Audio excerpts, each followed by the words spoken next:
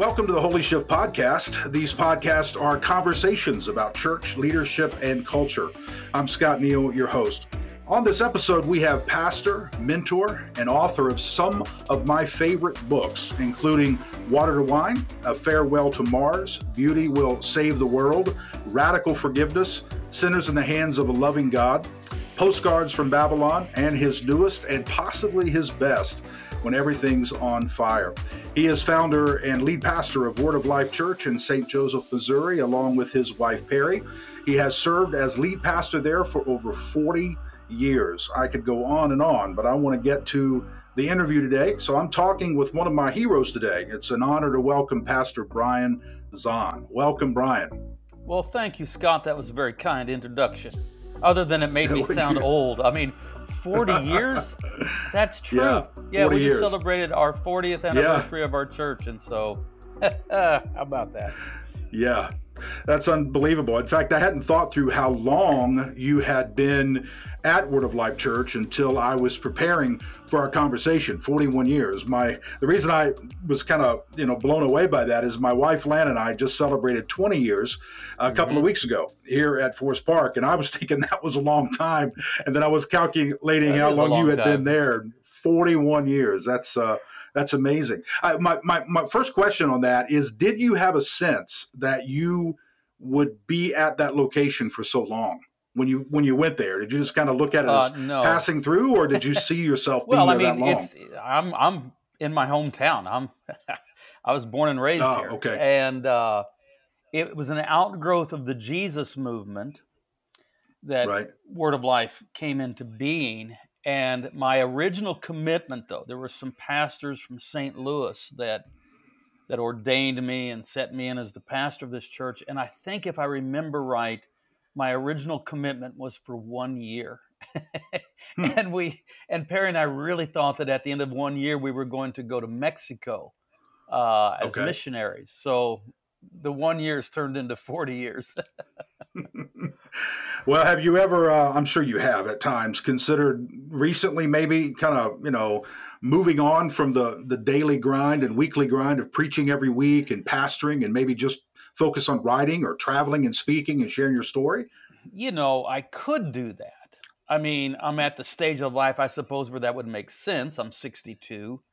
But no, I really haven't. I mean, we have a good church. We have a good team. And so I don't have to do a lot of stuff that a lot of pastors would need to do to stay in a pastoral vocation. So I have a whole team of people helping me do that. And so I think it's just, as long as I'm living here, and it just makes sense for me to at least be present as the primary preacher on Sunday mornings. I think everybody's happy with that. So sure. There is a sense in which, the full-time author gig is appealing. Although, I've written 10 books in 12 years. So I'm already living as a full-time author in one sense, but it would take another thing off my plate. But no, I'm actually not inclined towards that. I still love the weekly discipline of preaching and all of that. Yeah. No, that's great. Well, I imagine you're a different person, and you pastor a different church than you did 4 decades ago. In fact, in your wonderful book, Water to Wine, you tell the story of your dismantling and reassembling your faith. And I think that's actually kind of what drew me into you, as I was going through somewhat similar of a kind of an emotional storm. And I had been here for a number of years, and, I'd grown up in the church and kind of grew up in the evangelical and charismatic Pentecostal movement and those things. And I began to just struggle with some things, and came across your material and read Water to Wine. And you define it in When Everything's on Fire kind of as a second reading of Scripture, a second reading of the words of Christ.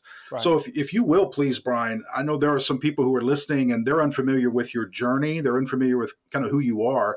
And I would love for you to take just a few moments and kind of give us a little background on what happened to you and how it changed how you pastor and lead today, and then what eventually led you to write Water to Wine. Well, okay. I've already alluded to the fact that I come from the Jesus movement, really. That's, in the 70s. Yeah. And so Word of Life has its roots in it started off as a coffee house during the Mm. Jesus music scene. And so it was like a music venue that I was running in my teens that de facto turned into a church. And then I was set in as the pastor.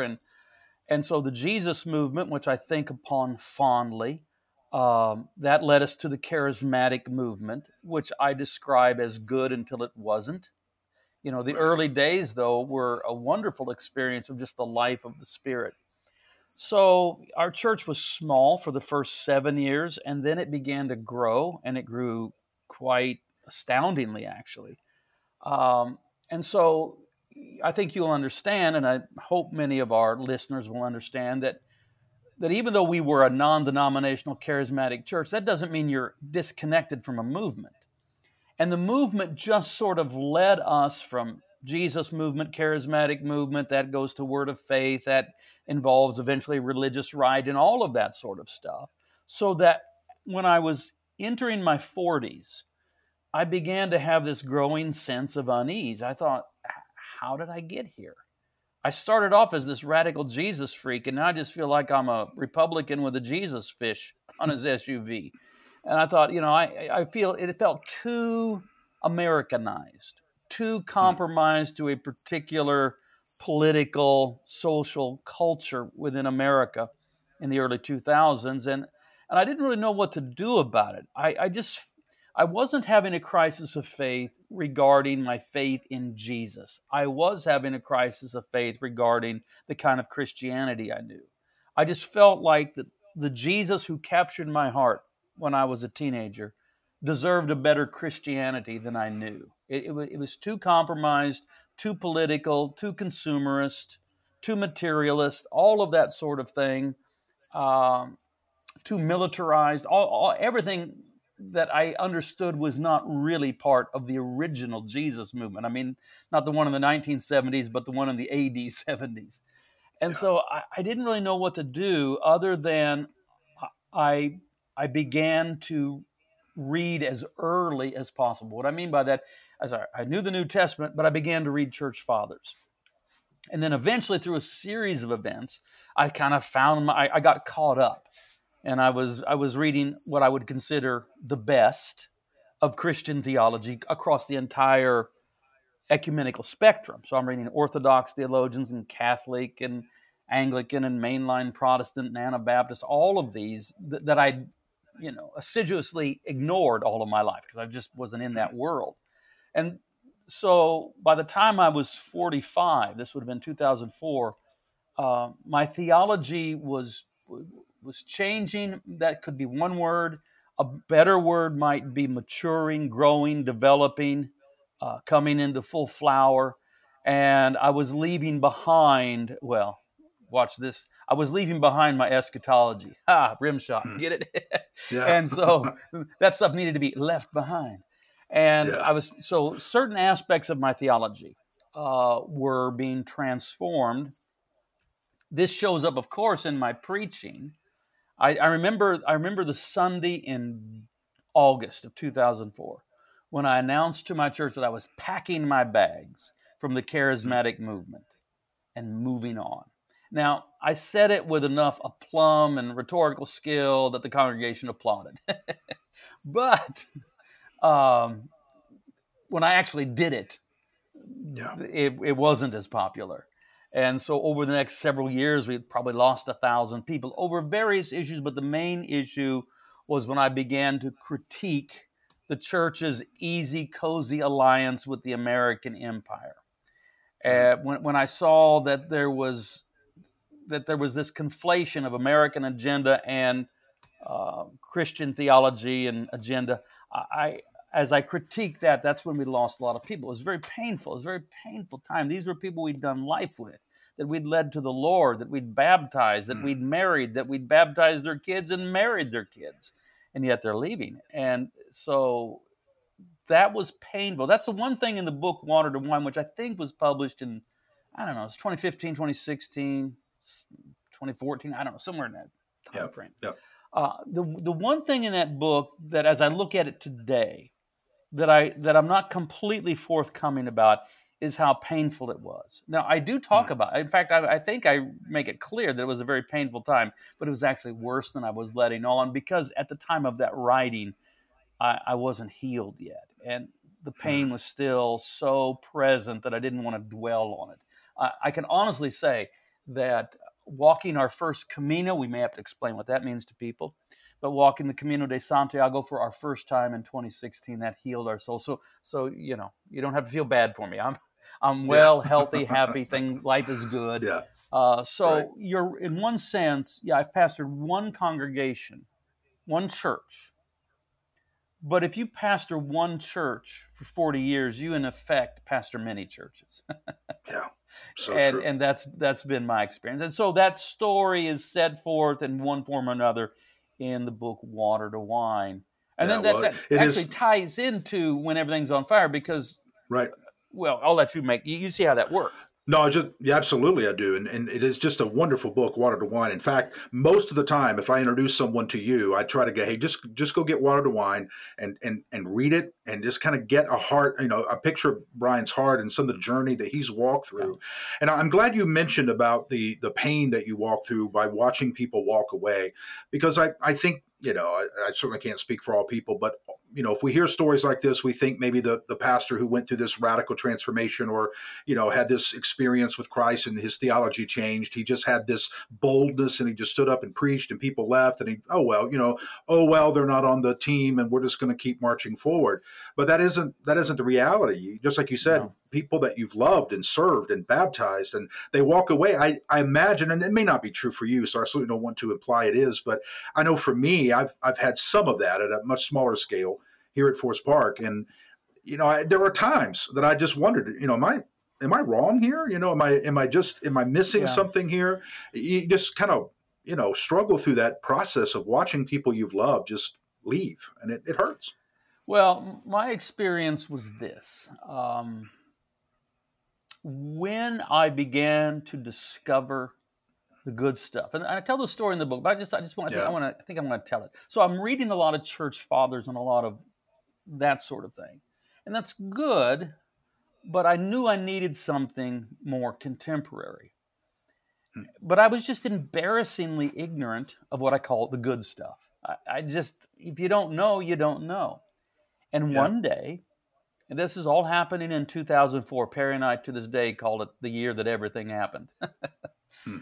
In 2004, I prayed one day. I'm here in my house, and I was here, and I said, God, show me what to read. Show me what to read. And there was a lot implied in that. It's a very simple prayer, but there was a lot meant in that. A few minutes later, Perry, my wife, walks in a room. She has no idea what I've just prayed. She walks up to me and hands me a book and says, "Here, I think you should read this." Now, it gets even stranger, though. Perry had not read this book. Hmm. It gets stranger. Perry found this book in our house, and I didn't buy it. She didn't buy it. To this day, we don't know how it got in our house, but it did. And I did read that book, and it was like a door being kicked open in my mind. The book, The Divine Conspiracy by Dallas Yeah. Willard. And what happened is just one thing led to another. And I would actually I would binge read. The amount that I read in 2004, 5, 6, 7, I look back on it and I'm impressed. I go, it's hard to believe someone could read that much theology in that short a time. But it was the Yeah. seminary I never had, Yeah. kind of deluxe, because I was reading Yeah. hours of academic theology every night and loving it. It was never work to me. Hmm. I was thrilled. I'd struck gold and couldn't pull it out of the ground fast enough. And and what I would do is I would almost exhaust an author. Okay, so early on I found N.T. Wright and read all of his stuff that he'd written up to that Hmm. point. I read all of David Bentley Hart's stuff. I read almost all of Brueggemann. Now Brueggemann has like about 80 books, so there's a lot there. Um, and I was just emailing with Walter yesterday. He's become a Hmm. friend, and he's 88 years old, and So wonderful. what a wonderful man of God. But Yeah. so it was one of the most thrilling periods of my life. And there was deep joy in it. And Perry was with me. I mean, I wasn't bringing her along. She was just right there. We were together. And honestly, I don't know how this will sound to you, but there was never actually any moment where I doubted that I was making true discoveries and was on the right Yeah. path. I never doubted that. What I doubted was whether following this path, whether Word of Life Church, the church that represents my life's work, Mm-hmm. would Mm-hmm. remain viable. Would we just run it into the ground? And there was a lot of fear and anxiety about that. Now, eventually things stabilized, and then it began to come back, and we're in a good season now. Well, And let so me ask we you, made it through. your council, your board, those Most of the around you? leadership team. See, I tell this story that actually predates 2004. It happened during this time when I was reading Church Fathers, and it's one of those things that I'll just always remember. June 4th, 2000. It was a Sunday afternoon. I was reading Augustine's Confessions, and I was sitting on the front step of my house, and I was just moved. I mean, Augustine isn't my favorite church father, but Confessions is more of his memoir. And he's telling his story. And I was moved by the devotion of his life to Christ. And I prayed and I said, God, inasmuch as I can mean anything in a single moment, I mean this. I want to give the rest of my life to knowing you as you are revealed in Christ.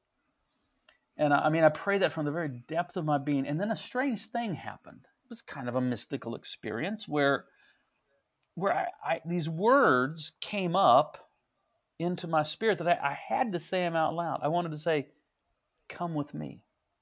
Come with me. Come with me and you won't get cheated. Come with me. Hmm. And so I actually started trying to talk about that and preach some stuff from that. If you go way back in the archives, you'll find sermons called Come With Me. But the point is, I actually didn't know where we were going. I didn't know what it meant. It took till about 2004 to actually, here's the path. Here's what we're going to walk. Well, one of the things I did during that time, we have staff meetings on Tuesday. I began to take about 90 minutes. So our staff meetings were quite long. They were hours long. But I would take the first 90 minutes and just teach, and we would discuss, or maybe we'd study a book together. And really the leadership pretty much all came with me. It was some of the congregation that and I understand, I don't say this with any judgment. Word of Life did profoundly change. We were kind of just a typical, charismatic church, kind of a religious right, consumerist, word of faith, charismatic church. And if that's what you signed up for, and then the church begins to go in a new direction now, a direction that I believe is far better, far richer, far truer to the historic faith, but it's not what it once was. And so I had to accept the fact that people were going to leave. Now, I didn't like being maligned as that. People would say things like, Pastor Brian's gone liberal, which didn't make any sense to me. I'm not saying that's necessarily wrong, but that wasn't an accurate description of what was happening. Really paying attention to the church fathers is not something I would necessarily describe as liberal. Right. It's conservative in the truest sense of the word, if anything. Or they would say that he's backslidden, which that one hurt because I just felt like, if anything, I'm front sliding. I feel like I'm making better progress in following Jesus and truly understanding. My prayer was being answered. I wanted to know God as revealed in Christ. So, but that's, if you're going to dare to make that kind of attempt at transitioning a church, you have signed up to be misunderstood and then often maligned. That is so true. And so you're going to have the art of forgiveness well established in your life, or you'll become bitter. And so I was able to let love people that story. go. I was able to let people go graciously. So. Yeah, well, but it still hurt. That's great, and I'm sure it did. Yeah, it always does, especially if you're a true pastor and you really love people. It hurts. But I just want to encourage anybody who's listening who maybe just begin to experience your own kind of questions and you're wondering if whether or not the theology you hold to is as sound or as good stuff as Brian mentions, grab his book if you haven't read it yet, Water to Wine. And one other question, Brian, before we move into your latest book, would you recommend, I mean, I'm sure you would, but maybe you have another one or two books for someone who wants to kind of kick the door open and start moving in that direction? The Divine Conspiracy obviously is a wonderful book to begin that journey. Do you have maybe another one or something that you would encourage someone to pick up I and read? have other ones, but I tend to Yeah. base them on actually knowing something about the person Okay. and what they're asking. Yeah. But books that I will often recommend are Surprised by Hope by N.T. Wright and The Hmm. Prophetic Imagination by Walter Brueggemann. Those are two that I Great. regularly recommend. Wonderful. All right. Well, pick those books up, those of you listening, and read them and go along on this journey. Well, Brian, you wrote a book recently that I just absolutely loved. I mean, it is just outstanding, and it's called "When Everything's on Fire." And I highly recommend. I know I've said this already several times, but please pick the book up. I think it would be an excellent book study for a group of people to get together. In fact, that's what I'm looking forward to doing, is getting a group of people here at our church together and just kind of work our way through the book. It's wonderful. And in the book, Brian, just to kind of give you those of you, the audience, to kind of give you an overview of this, Brian, he wades into the murky waters of deconstruction. That's kind of the term that is being thrown around a lot today, and provides not only comfort for those who are waist deep in it themselves, but light and hope and options on how to get through it. And Brian, you come alongside those who are fighting against the current of tradition and religious beliefs and even family. And instead of preaching, I didn't feel that the book was preachy at all. you Yeah. you just provide wisdom and you provide hope, and I loved it. And I just thought you did a great job with it, and you brought a sense of love and gentleness and understanding into this conversation today. I hear a lot of pastors who are just maligning those who are going through what has been coined deconstruction, and saying Yeah. that they never had a true faith, or you've heard all that stuff Right. before. You don't do that in this book. So if you're struggling with your faith right now, wondering about questions of things, excellent book to walk through. In fact, I want to jump into it because you begin the first chapter with this line: "Once upon a time, we all believed in God." I think that is a perfect opening because that is no longer true, is it, Brian? Why? What? Yeah. What I is mean, going on? okay, well, I wrote this book because there is a real phenomenon of the loss of faith that is occurring. It is occurring within a particular time. It's occurring in what we might describe as late modernity. Thinking of modernity beginning around the same time as the age of the Enlightenment, the rise of empiricism, Rene Descartes, 1634, the publication of Discourse and Method, things like that. But it's come of age now. And to be angry at modern people for losing their faith is like a little bit like being angry at medieval people for dying of the plague. I mean, Yep. something happened. There really something happened in 14th century Europe that caused, somewhere between a third and a half of the population to perish in a disease. And something genuine has happened that imperils the faith of millions of Western Christians. Yelling at them, mocking them, telling them that, I don't think there's anyone that wakes up one morning and says, I think I'll just have a crisis of faith for the fun of it. I don't think it, and I was able to write, I think, from a place of humility and gentleness because I had my own experience. Now, Mm, I didn't call it deconstruction for a couple of reasons. One, that wasn't the term in use at that time in 2004. Um, right. and also because I'd read enough philosophy that I understood, where it comes from. It comes from Jacques Derrida, where he is the founder of deconstruction theory, which is an approach to texts. And it's the deconstruction of the text to find what hidden agendas lurk within the text, that sort of thing. But I mean, it is the term that's used, so I'll use it and I'll engage with it. It's not my favorite term because deconstruction, if you're not understanding in its philosophical origins, it sounds a little violent. It sounds a little too Mm, much like destruction. And right. I want to say, well, yeah, I understand that questions that challenge the legitimacy of Christian faith are arising at rapid pace in the minds of millions. It's happening. I know this anecdotally as a pastor. I know this also just by being one who is observant of the wider culture. I know this as one who has read enough philosophy to understand something of the time in which we are living and passing through, that secularism is a real thing. Fighting it as some sort of culture war enemy is foolish, wrong-headed, and won't help a bit. But it is a period of time we're in. And so I wanted to help people who understand that their faith actually is precious, but they can't deny the doubts they're facing, the questions that are rising in their mind.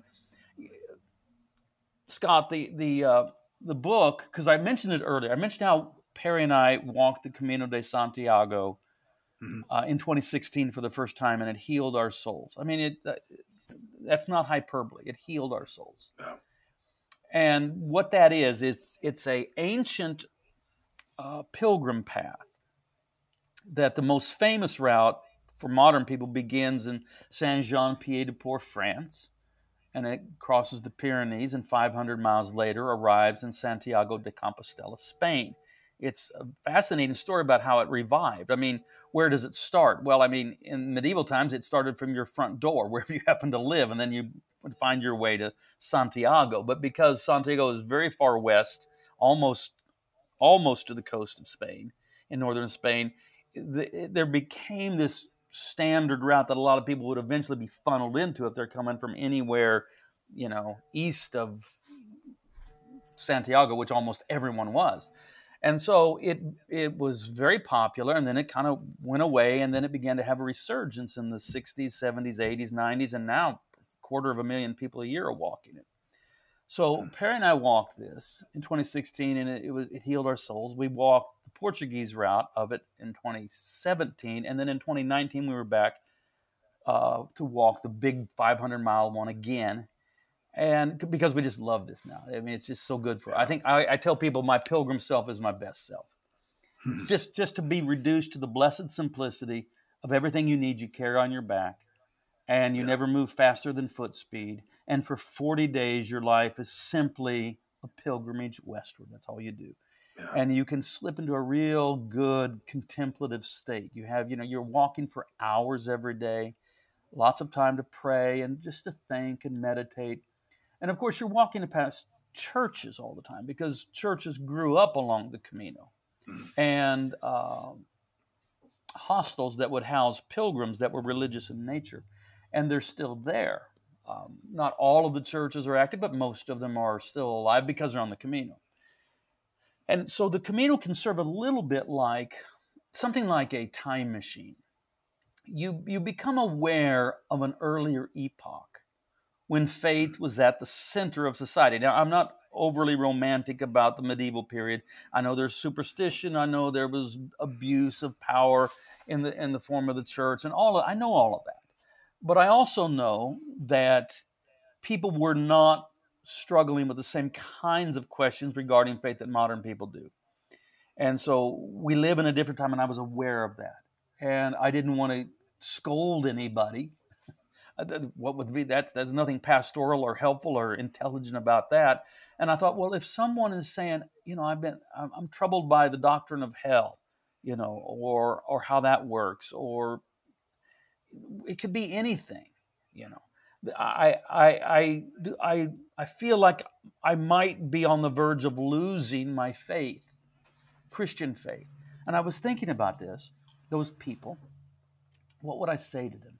How would I talk to them? Maybe if they could walk with me for 2 days, for Yeah. 12 hours or so, because you usually walk about 5 or 6 hours a day. If I could just walk with them, listen to them, and then share what it is that was on my heart, I was thinking like that. And about Yeah. 200 miles into this very long pilgrimage, we were staying in Castro Harris, lovely hilltop village in northern Spain there. We'd walked our 15 miles or whatever, and I was sitting on this terrace outside our lodging. And I don't know exactly why this phrase came to me, but I wrote in my had a little notebook, because you don't carry much, you don't carry big heavy books or anything, but I had this little thin paperback notebook, and I wrote in there, I wrote at the top, when everything's on fire. And then I wrote down 11 chapters. And I want to talk about this. I want to talk about this. I want to address this. And it was really conceived right there and stayed very true to that original impulse, that original Yeah. inspiration. So it was from the very beginning, it was called When Everything's on Fire. I didn't really start writing, though, until January. Finished the Camino, got back, busy with holidays and all that. So I really started probably about mid-January to actually write the book. And then, of course, by March, everything was on fire. I'd That's already called right. it When Everything Was on Fire, but then everything was on fire. And so that's Yeah. that's the genesis of the book. Yeah. Well, And answering your question as to why I wrote it, I think because I am a pastor, and I yeah. wanted a kind pastor, hopefully a wise pastor, to assist people rather than some guy that's just angry because people are leaving his church because their faith Right. fell apart. Right. Well, one of the reasons I loved it, I wish I would have had something like this with me about 10 or 12 years ago when I kind of went through my own journey. It felt very pastoral. It felt very gentle. There were times, and in the book, that you push us, you challenge us to think deeper, to think broader, but never in a way of condemning or making you feel as if somehow your faith isn't genuine or it never was true. Because my experience and those that I've spoken with in our church and even outside of our church who are going through their own deconstruction experience, it's very painful.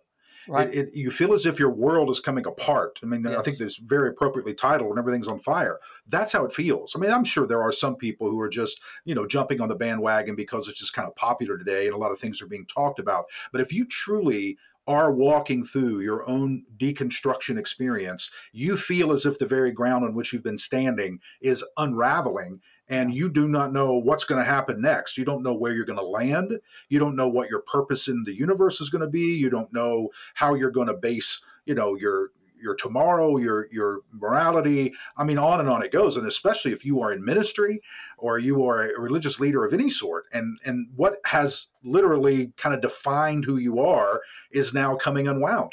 And you're just, you're coming apart on the inside, trying to grab a hold of something. I think this book will be a lifesaver, almost throwing it out to someone and going, hey, look, here's something that you can grab a hold of and float on for a while and think a little bit, deeper. And I want to be a friend to you in the process. So you did great with that, Brian. Thank you. Yeah, excellent. Well, I want to jump in a little bit of some of the depth of this because I especially, not I'm maybe a little different than some people, but I especially enjoyed how you drew parallels and distinctions between Nietzsche and Kierkegaard. I thought that was a great chapter, and just how you showed that both of these guys challenged the Christianity of their day. Nietzsche emerged a devout atheist, and Kierkegaard still committed to Christ, and they're in his own way. And here's why you conclude that. You say Kierkegaard was able to make the vital distinction between a failed Christendom and a triumphant Christ. And I personally think questioning and pushing and testing and asking questions is healthy. Yet I find a lot of Christians, even pastors, even some of my own colleagues and religious leaders fearful, and that people are questioning, that they're wondering about the atonement, or they're wondering about hell, Mm-hmm. or the place that scripture ought to have in our life, and whether or not it's the final authority, and all these different things. Why do you think there is such a fear, Brian, among pastors and spiritual leaders about what their congregants are asking and wondering about today? Well, I mean, the fear aspect probably comes from anxiety over loss of control. Mm, But that doesn't have to be that way. I mean, hmm you don't have to be that way. Let me talk a little bit about Nietzsche. yeah. I just want I don't say it in the book. I mean, I kind of try to hint at it, but I want people to be clear that I didn't just like Google and read a Wikipedia article on Nietzsche for this book. Yeah. I've been reading Nietzsche for a very long time, quite seriously, quite deeply, for a long time, and I like Nietzsche. In fact, I'm friends with probably the leading Nietzsche scholar in America, a guy named Clancy Martin, head of the philosophy department at University of Missouri in Kansas City. So, I mean, so I've engaged very seriously and very deeply, and I like Nietzsche. Now, I disagree with him, but on a lot. Although I probably agree with him on more, it's his conclusions that I disagree with, and some of his Right. ideas about probably the solution. But I like him, and I like him for a couple of reasons. One, he's just such a good writer. He's a very creative, engaging writer, and I have a certain soft spot in my heart for all PKs. Hmm. He was a pastor's kid, Yep. which may Yep. explain certain things. But Nietzsche is like, well, the first really creative theologian, to use that term, in the history of the church, probably is Origen in the 2nd century. And Origen is what propelled Origen's thinking in its best forms is his engagement with Celsus, who was a virulent pagan critic Mhm. of Christianity, and it forced Origen to think. Well, I kind of what Celsus was to Origen, Nietzsche is to modern Christian thinkers. You can't Hmm. just ignore him. You have to engage with him. And here's what Nietzsche does. Early in the book, I relate the parable of the madman, which he published, I Yeah. think, in 1882 or something like that. I don't remember off the top of my head. But the parable of the madman, it goes basically like this. A man shows up in a village in Europe on a bright sunny morning, holding aloft a lantern on a bright sunny morning, holding a lantern and crying, "Where is God? Where is God? I can't find God anywhere. Where's God?" And the villagers gather around and laugh at the absurdity of this. A man holding a lantern on a bright sunny morning saying, "I can't find God." They gather around him. They're laughing. And he jumps into their midst and says, "I'll tell you where God is. God is dead, and we have killed him." And they begin to laugh and even more. And the madman says, "Oh, I see I've come too early. But my time is not yet, but it is coming." And then he smashes the lantern and goes into the churches and sings a requiem for God. All right, what's Hmm. Nietzsche doing here? Nietzsche is not simply making an argument for atheism. I mean, he is an atheist, but that's not his point at all. His point is he has recognized that Western society has already moved on without God, that we have found a way to organize our lives with, at best, God at the periphery, but no longer the organizing center of Western society. But in perceiving this, Nietzsche is the madman who says God is dead and we have killed him. He is saying that the process of thought that begins with the Enlightenment and is coming into full flower in his age in the late 1800s has eradicated God from the center of society. But he also recognizes most people don't know that yet. And he says, "Oh, I Hmm. see I've come too early.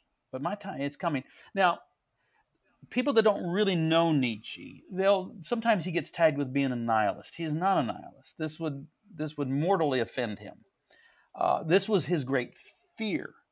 So we have the phenomenon of what are known today as the new atheists, right? So this would be Hitchens and Dennett and Harris and Hmm. Dawkins and people like that, who are a bit cavalier and often rather smug. And Nietzsche was never that way. Nietzsche, he believed it was time for the human race to move on without God, but he did it with much fear and trepidation. And he would say things like, "We have unchained the earth from its sun. We are floating through a vast nothing. There's no longer any horizon. How can we tell what's up, what's down?"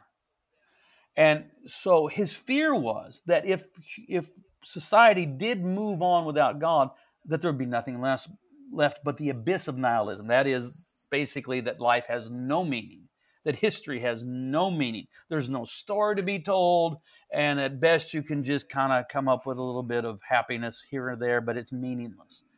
His hope was for the Ubermensch, the overman, the superman, with a rise to the will to greatness, the will to power, and that somehow human, because he was critical of Christianity and its emphasis on love. He said that's slave morality. It's just a way for the weak to Mm. manipulate the strong.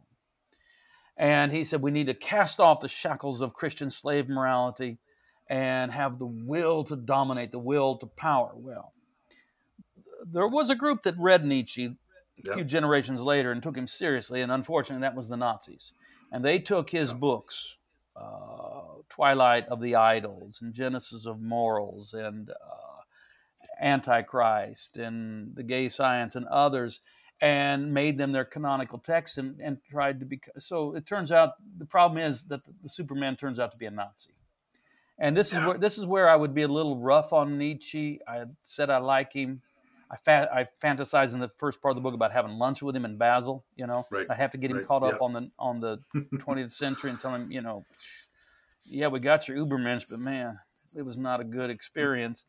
And this is where I might be a little hard on Nietzsche. I say, Nietzsche, where did you think it was going to lead, this dark fascination with a violent will to power? Did you think it was going to lead to something other than death camps and a continent in ruins? So Nietzsche's hope did not materialize, but his fear may. His fear was that instead of the Ubermensch, we would get what he called the last man or the last men. For Nietzsche, that is the final stage of a failed human development. And the last men are incurious, entertainment addled couch potatoes who don't have any higher aspiration than a bit of prosaic happiness. And I think Yeah. this is so we're in this tension between Christ or what? Christ or what? I don't quote it in the book, but one of Nietzsche's laments is 2,000 years and no new God. And I Mm. just want to say, Nietzsche, no new God is coming. This is the accomplishment of Christ. He has swept the field clean of all rival gods. So it isn't, once Jesus shows up, I don't say it this bluntly in the book, Yeah. but it basically becomes Christ or nothing. And by Yeah. nothing, I mean kind of the abyss of nihilism. As the book in that chapter goes on, I think, well, okay, I'm not the one to have. Who am I to have lunch with Nietzsche? Who needs to have lunch with Nietzsche is Kierkegaard, Soren Yeah. Kierkegaard, who was just a little bit ahead of him. Kierkegaard Kierkegaard would never have heard of Nietzsche. Uh, Kierkegaard had died before Nietzsche began his academic career. Nietzsche, it seems, had heard of Kierkegaard, but had not read any of him because he was basically at Mm. that point unknown outside of Copenhagen. But that's a great tragedy because I just, Nietzsche was, yes, he was a strident critic of Christianity as he saw it practiced in Europe in the late 19th century, but so was Soren Kierkegaard. Kierkegaard, though, he's a Christian, he's a believer, passionately committed to Jesus, but he could be every bit the polemicist Mm-hmm. on Christendom that Nietzsche was. I mean, just read he has a book entitled Attack Upon Yeah. Christendom. It's 300 blistering pages full of sarcasm, and he is utterly put out by a comfortable bourgeois Christianity that is just a Yeah. little bit of an accoutrement to, uh, you know, Western society's values. And he's calling for a rigorous Christianity, for one that has deep faith, one that calls for real sacrifice. And so I would have loved to see an engagement between these two thinkers that are remarkably alike. Anybody that studied philosophy knows you Mm. put those two together. Even though they didn't influence one another, they really are saying many of the same things.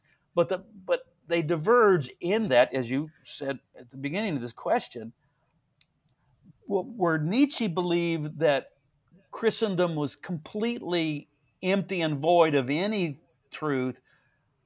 Kierkegaard believed that actually at the center of all of this, there was the living Word of God who is Christ. And that Yeah. what we can do is hold on to Jesus and arrive at a more pure faith. And so that's what I want to say. Yeah, there's a lot to deconstruct. There's a lot to get rid of. There's a lot of compromised, nationalized faith that needs to be, say, deconstructed. Amen.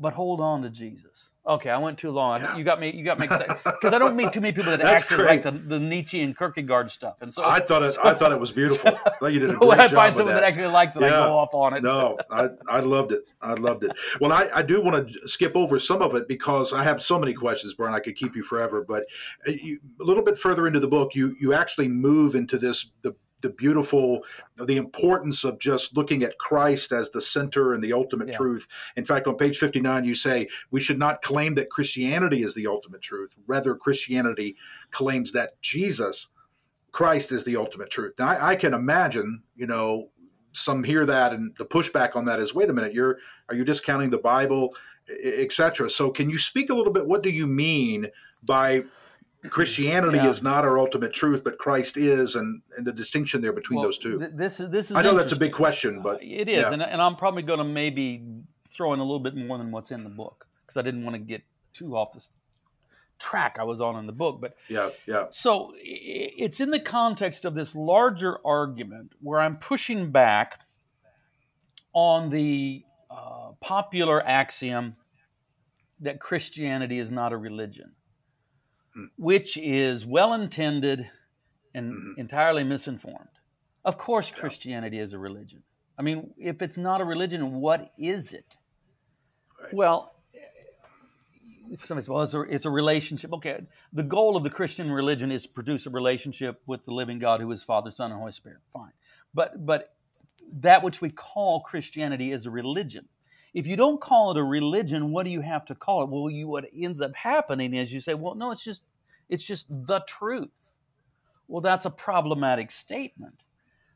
Christians should not claim that Christianity is the truth. Christianity should claim that Christianity is a religion of practices and beliefs that grew up around the supreme revelation that God's truth came into the world, born as a baby, laid in a manger, wrapped in swaddling clothes. We're in Advent here. I got to do some Christmas riffing. And that Jesus Christ is the truth of God. And then there is this religion that grows up in response to it. Here's the thing. When Christians say Christianity is not a religion, this is new. Nobody was saying this 200 years ago, 500 years, 1,000 years ago, all of that. I mean, somebody would say, well, Jesus didn't come to start a new religion. No, he had his own religion. He was a thoroughly religious man. Jesus lived an entire life of a practicing religion. He's an observant Jew who also is God incarnate. And the effect of the Logos of God becoming human, entering our world through death, burial, resurrection, is so profound that a religion is going to grow up around it. And then we call that Christianity. But where does Christianity is not? Where does that? It's a response to Voltaire and Nietzsche and all of those kind of critics, because we've become intimidated by Voltaire, Nietzsche, etc. And so we want to try to dodge it by saying, well, because they say religion's the worst thing that ever happened. We say, well, this isn't a religion. Well, no, it is a religion. Just to comment, this is a line that's not in the book either. Rene Girard, though, he has this pithy line that I just love. He says, Voltaire and his successors only criticize Christianity with Christianity. which yeah, which is really true. No yeah, one actually attacks Jesus, all right? What people do is yeah, they attack Christianity. Okay, that's easy yeah, enough. I think we could all do that. But you understand if you will look at their arguments, basically they attack Christianity for its moral failings using a moral philosophy that whether they realize it or not, they inherited from yeah. Christianity. So in Exactly right. effect, Christianity's cultured despisers are really criticizing Christianity for not being Christian enough, to which I think we should say, Yeah, amen. Pray for us. yeah. That's right. Yeah. Well, So on wait, page but 92, let me yeah, sure, sure. put the bow on this to show why this is in this book. So Christianity is capable of change. It doesn't have to claim to be unchanging and eternal. Jesus is the eternal Word of God, unchanging, but not Christianity. And then people also then make the mistake, especially in the Protestant world. This isn't an Orthodox or Catholic phenomenon, but it's a Protestant phenomenon, where very often Christianity and the Bible get conflated into the same thing. Mm-hmm. And they Mm-hmm. say, well, here, I got my Bible here. This is Christianity. No, this is our canonical text. And then the pressure becomes to make the Bible perfect, because Christianity is the truth. Christianity and the Bible are essentially synonymous, and then we have to fight for every single verse to be literally true. Right. And this creates a problem. Here's maybe the best example. In neither testament, Old Testament, New Testament, is slavery as an institution condemned as evil. The Mm-hmm. Bible in both testaments operates from the assumption that it's just an inevitable institution. The Bible itself does not seem to have an imagination of a world without slavery. It just doesn't. Now, if I were to try to defend the Bible, that's not really my motive, but if I were to try to defend the Bible in those passages, I would say, well, within its own time, it is actually trying to mitigate the suffering of slavery in general. But it's true. The Bible doesn't have a vision for the abolition of slavery. Now, I would also say that some of what Paul and, of course, what Christ taught can put you on a trajectory to get there, but that's just my point. That it doesn't matter that the Bible doesn't condemn slavery as an institution. The living, growing, developing religion that is Christianity is capable over time of producing entire limbs and boughs of abolition. So Yeah. Christianity is a living religion rooted in the soil of Scripture. It cannot be removed from the soil of Scripture. It must stay rooted there, or it will die. But it's not the same as the soil. Yeah. So you have the soil, which is the canonical scriptural text, but then you have this faith that is living and growing and developing and capable Yep. of change. And you see that even within the text itself. So you have Gentiles are suddenly welcomed into the Jewish body of Messiah as Gentiles. This is creating a problem. And they have this council in Jerusalem in Acts 15, and they say, well, we got to have some minimum things here. And one of them is, don't eat meat sacrificed to an idol. Okay, this is a letter to the Gentile believers from the Council of Jerusalem. Don't eat meat that's been sacrificed to an idol. Well, that's, you can practice that in Jerusalem pretty easy. You get Mm-hmm. out into the Gentile world of Corinth and Athens and wherever, and that becomes a real problem because all the meat is sacrificed to it. I mean, That's right. the butcher shop is right next to the pagan temple where the cattle or the sheep or whatever are sacrificed to this, and then the butcher gets them. So it's all, and so Paul has to be much more nuanced and say, well, of course you actually can eat meat sacrificed. Just don't. Yep. If people are weak in faith, don't provoke them. Don't flaunt that. But of course you can eat. So Acts Yep. 15 says you can't eat meat sacrificed to an idol. Paul's business say, well, yeah, you can actually. You have to be careful, Yeah. but yeah, you can. So you see Christianity developing even within the text of the Bible. Yeah. It's And great. so That's a that's great why we don't say illustration. it's ultimate truth. It's a Right. response to the truth, who is Christ. Yeah. And any time that is even just slightly mentioned or hinted at, some of the pushback people say, well, you wouldn't even know anything about Jesus had it not been for the Bible. So, everything rises basically and falls on the Bible. And yet No. I noticed this part you put on page 92 where you say the knowledge that Jesus is God comes to us by witness and is apprehended by revelation. It cannot be otherwise. And I love how you really emphasize the experiential side. Now, you certainly don't say that all experiences, Right. are from God, but you really emphasize the importance of having your own experience with Christ. That it's not all resting on the Bible as the ultimate foundation. Am I Yeah, off on this that, or can approach you to the explain that a little bit Bible more? is very new. It is thoroughly modern. The idea that we have to view the Bible as some sort of historically perfect, scientifically Hmm. accurate text. What happens is you have Rene Descartes. He's a believing Catholic. He's not out to harm Christian faith. In fact, he Hmm. wants to try to prove the existence of God, which is a foolish thing, but that's part of what he's trying to do. He's a brilliant mind. He's a great philosopher. But he understands that so much is predicated upon tradition, and he doesn't want to do that. He says, I want to find what is indubitable, what cannot be doubted. I want to find epistemological bedrock. And he thinks, okay, I'm going to go about my project by doubting everything I can doubt and find if there's something that I can't doubt. And he's thinking for weeks, and he goes, I can doubt everything. Everything can be doubted. And then one day it hits him. Well, I'm thinking, and when I'm doubting, at least I'm thinking, oh, I think, therefore I am. Cogito, ergo sum, one of the most famous axioms in philosophy.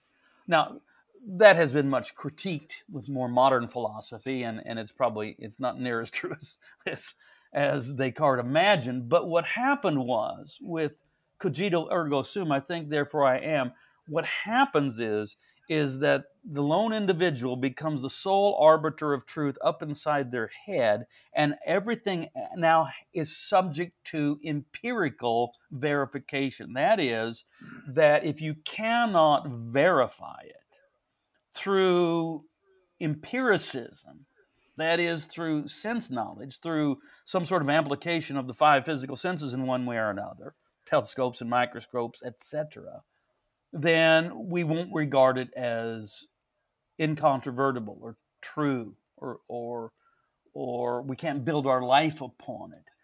And this becomes the foundation for modernity and for empiricism and for scientism. I'm no opponent of science. I don't know of any scientific theory that's any threat to my Christian faith. I'm fine with it. That whole trajectory is great for inventing iPhones and putting a man on the moon and everything else. But here's my one pushback. What empiricism says, everything within the phenomenon of being can ultimately be accounted for through the five physical senses, through empiricism. I want to say, no, that's a massive assumption. No, then you can't even account for love.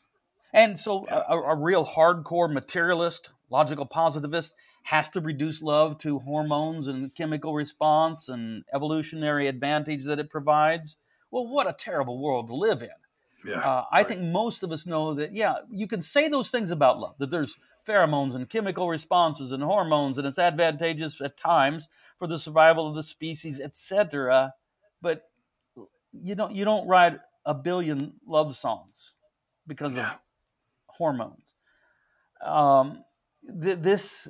Most of us know that there's something deeper there that we can't prove, and yet we experience it. And it's what we know through, colloquially, we say the heart or the spirit.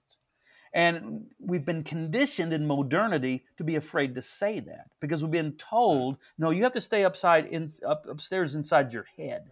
You have to be able to, through reason, defend every claim you make. And what I'm just saying is, I'm saying it. I mean, Descartes' contemporary and intellectual equal, Blaise Pascal, one of the greatest mathematical minds in history, certainly no opponent to reason. I mean, he's one of the greatest mathematicians of all time. And yet he's had his profound spiritual experience that he called his night of fire. And Blaise Pascal gives us the famous axiom, the heart has its reasons, of which reason knows nothing. And God ultimately reveals himself to us through the Spirit, through revelation, to our heart. This cannot be verified empirically. It cannot be proven, but it is where we experience God. And I'm inviting people to once again found their faith where it always belonged, on the revelation that Jesus is the Christ, a revelation given to you by the Spirit of God. I'm inviting people to come down out of the attic of their head. I mean, you can go up into your head and to do a lot of stuff, but if you want to experience God, that's not where you'll find him. You come down out of the attic up there with all your dusty National Geographic magazines. And come down. I'm so glad. I'm so glad you put that this whole entire, not all of it, but a lot of that into this book. It was very warming, and I found it just enlightening and encouraging. I know in my own life, my grandmother was that person for me. I I lived in my head a lot as a child and grew up in church. And on the Enneagram, I'm a 5, so I'm an Mhm. investigator and a reader and a researcher and all these things. And I remember going through middle school, high school, just having a lot of questions and not really sure what I believed and if I should or that. But I remember I was an only child, didn't have a father in my life. My grandfather passed away when I was a small child, so I spent a lot of time with my grandmother on the weekends, and she just had this passion, for God and had this passion Mm. for Jesus. Not formally educated, but read her Bible every day, spent time in prayer every day, and anytime I got with her, she just deposited into me. She always called me Scotty. Scotty, I was in prayer this morning, and, and Mm. and this is what I think, I need to tell you, Yeah. or let me show you what I see from the Bible. And God was so real to her, and she had such passion and such emotion when she talked about him. That carried me through a lot of the things I couldn't put together in my head, but I knew that there was something burning inside of her and something that had been with her for 60 years of her life or more when she gave her life to Christ as a young adult. And she passed away when she was almost 94 and just remained this constant presence in my life and always was praying for me and always encouraging me. That passion she had was able to take over, or I should say, kind of, keep me afloat when I Yeah. just wasn't sure if my head was putting it all together. So I just love that part of your book and the importance of the experiential and the contemplation and all these different things. In fact, I want to, if I can, kind of end on this. I know your time is very valuable, and I've kept you a long time. But you say this on page 117, and I remember when I read this, I immediately typed it out and sent it to a friend of mine, and I said, encouraged him with this. You say, if you honestly want to encounter Jesus, here's what I recommend: read the Gospels on your knees for 6 months, asking Jesus before each chapter to reveal himself to you. Seriously, try it. Don't be surprised if you eventually find yourself inside the cage, face to face with the Lion of Judah. Then you'll have to decide what to do with your life now that you've gone through the wardrobe, entered Narnia, and encountered the real Aslan. And I love that. I love that. That is just genuine, encouraging contemplation, experiencing Christ for yourself, not leaning on anyone else's faith, making it your own. I mean, you've dealt with some of the intellectual issues and some of the questions and gave this, sense of context, but you begin to wrap it up by just saying, you yourself, go ahead, Yeah. test it, try it, get on your knees, read the Gospels and just say, God, speak to me. And I just think that's beautiful, Brian. Thank you, Scott. And Yeah. I'm writing from my own experience. I mean, I literally did that. I, for 6 months, read the Gospel of John just repeatedly on my knees and seeking to encounter Christ. And, I try to think, I try to be articulate, I try to be rational when I write. But almost everything I write that's worth writing, it comes through that process, but that isn't where it came from originally. It originally came from some sort of mystical encounter with Christ. Yeah. That's great. Well, you did a great job, Brian. I've said that over and again, but it's a wonderful book. I'm highly encouraging people to read it. If people want to follow you, I mean, I know you're present everywhere on Facebook and different places. BrianZahnd.com, is that the best place for people to kind of go and find out what's going on? Or that's my blog site, but the podcast has killed the blog. Oh yeah, true. Yeah. So but you'll find me. Brian Zahnd is an unusual name, and you'll find me on Facebook. You're probably not going to find another Brian Zahnd and follow the wrong person. I haven't yet, and so I would be surprised. But I'm very active on Twitter, a little bit on Instagram. I put stuff occasionally on Facebook. If you just Google my name, you'll find all the places I'm present. That's right. Yeah, including some of the YouTubes where people are telling you that I'm a heretic, but I'm not. That's right. Those are some interesting videos as well. But you have so many books out there, and your heart is out there in a lot of different places. And there's so many. I hope to have you back another time, because I'd love to talk to you about your prayer school, and I'd love to talk to you about a variety of different things. I love the first book I read of yours was A Farewell to Mars, and it really opened my eyes up to the whole, the violence, and I never had thought through those things, and you really exposed me to that. And so anyway, it's just really, really good stuff. So Brian, thank you for your time. I know you've got a lot going on, but you were so kind and generous to sit here and talk and teach us. So thank you so much for that.